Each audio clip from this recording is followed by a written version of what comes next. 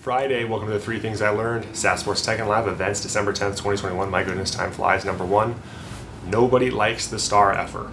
It's the end of the year, so there are a lot of events happening, and we spend our time at events where we mentor, where we are an advisor, and we meet a lot of startup entrepreneurs and a lot of people who carry a lot of water in town, whatever town you're in.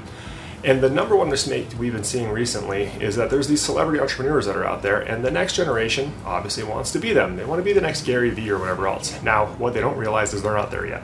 And when they're not there yet, and they show up at these events and they follow around those who have clout, a couple of things happen.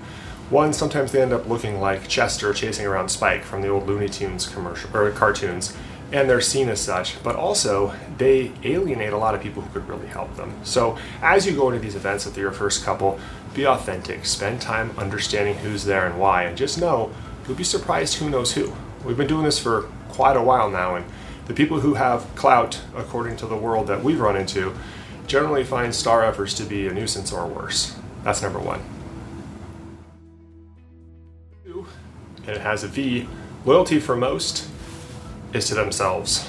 We just saw Lincoln Riley leave Oklahoma for my alma mater, USC, and he did it quickly and abruptly, but within 24 hours, he was already in some of the recruits' homes that he had signed for Oklahoma, trying to flip them to USC. Now, Lincoln doesn't see a problem with this. I know this from experience because I did the same thing. When I left StubHub, barely a week passed before I started contacting the customers that I had found and met while I was at StubHub, and at the time I felt ownership for those customers.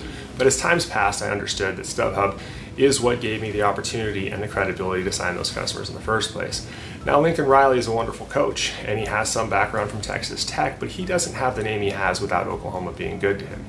Why am I bringing up Lincoln Riley when we're talking about SAS, sports, and live events? I'm bringing it up because this is going to happen to you.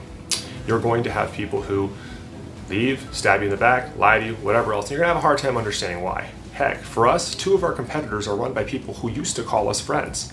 Didn't even call us when they started calling our customers and our partners and saying some pretty awful things. Just know that it's going to happen. Pray for those people because maybe they'll grow up like I did, and treat your customers and your partners with love, knowing that that narrative is written by their experience, not by yours and those around you. That's number 2.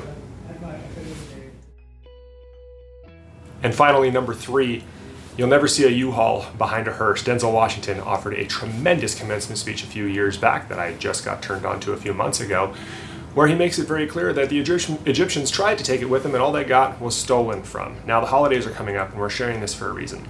Hustle culture will ruin you. There are times that you will plan for holidays and vacation, and there will be times on those holidays and vacations that you need to step away because you can. Because take it from experience, there are times when you plan these holidays and vacations that you can't step away. We've been sued, we've closed major businesses, I've spent many a morning in the pouring rain sitting in a rental car in a parking lot.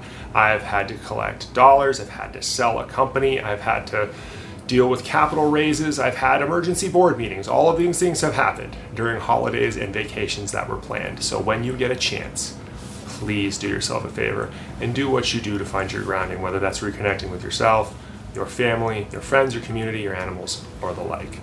That's it for this week on the 3 Things. We'll see everyone soon.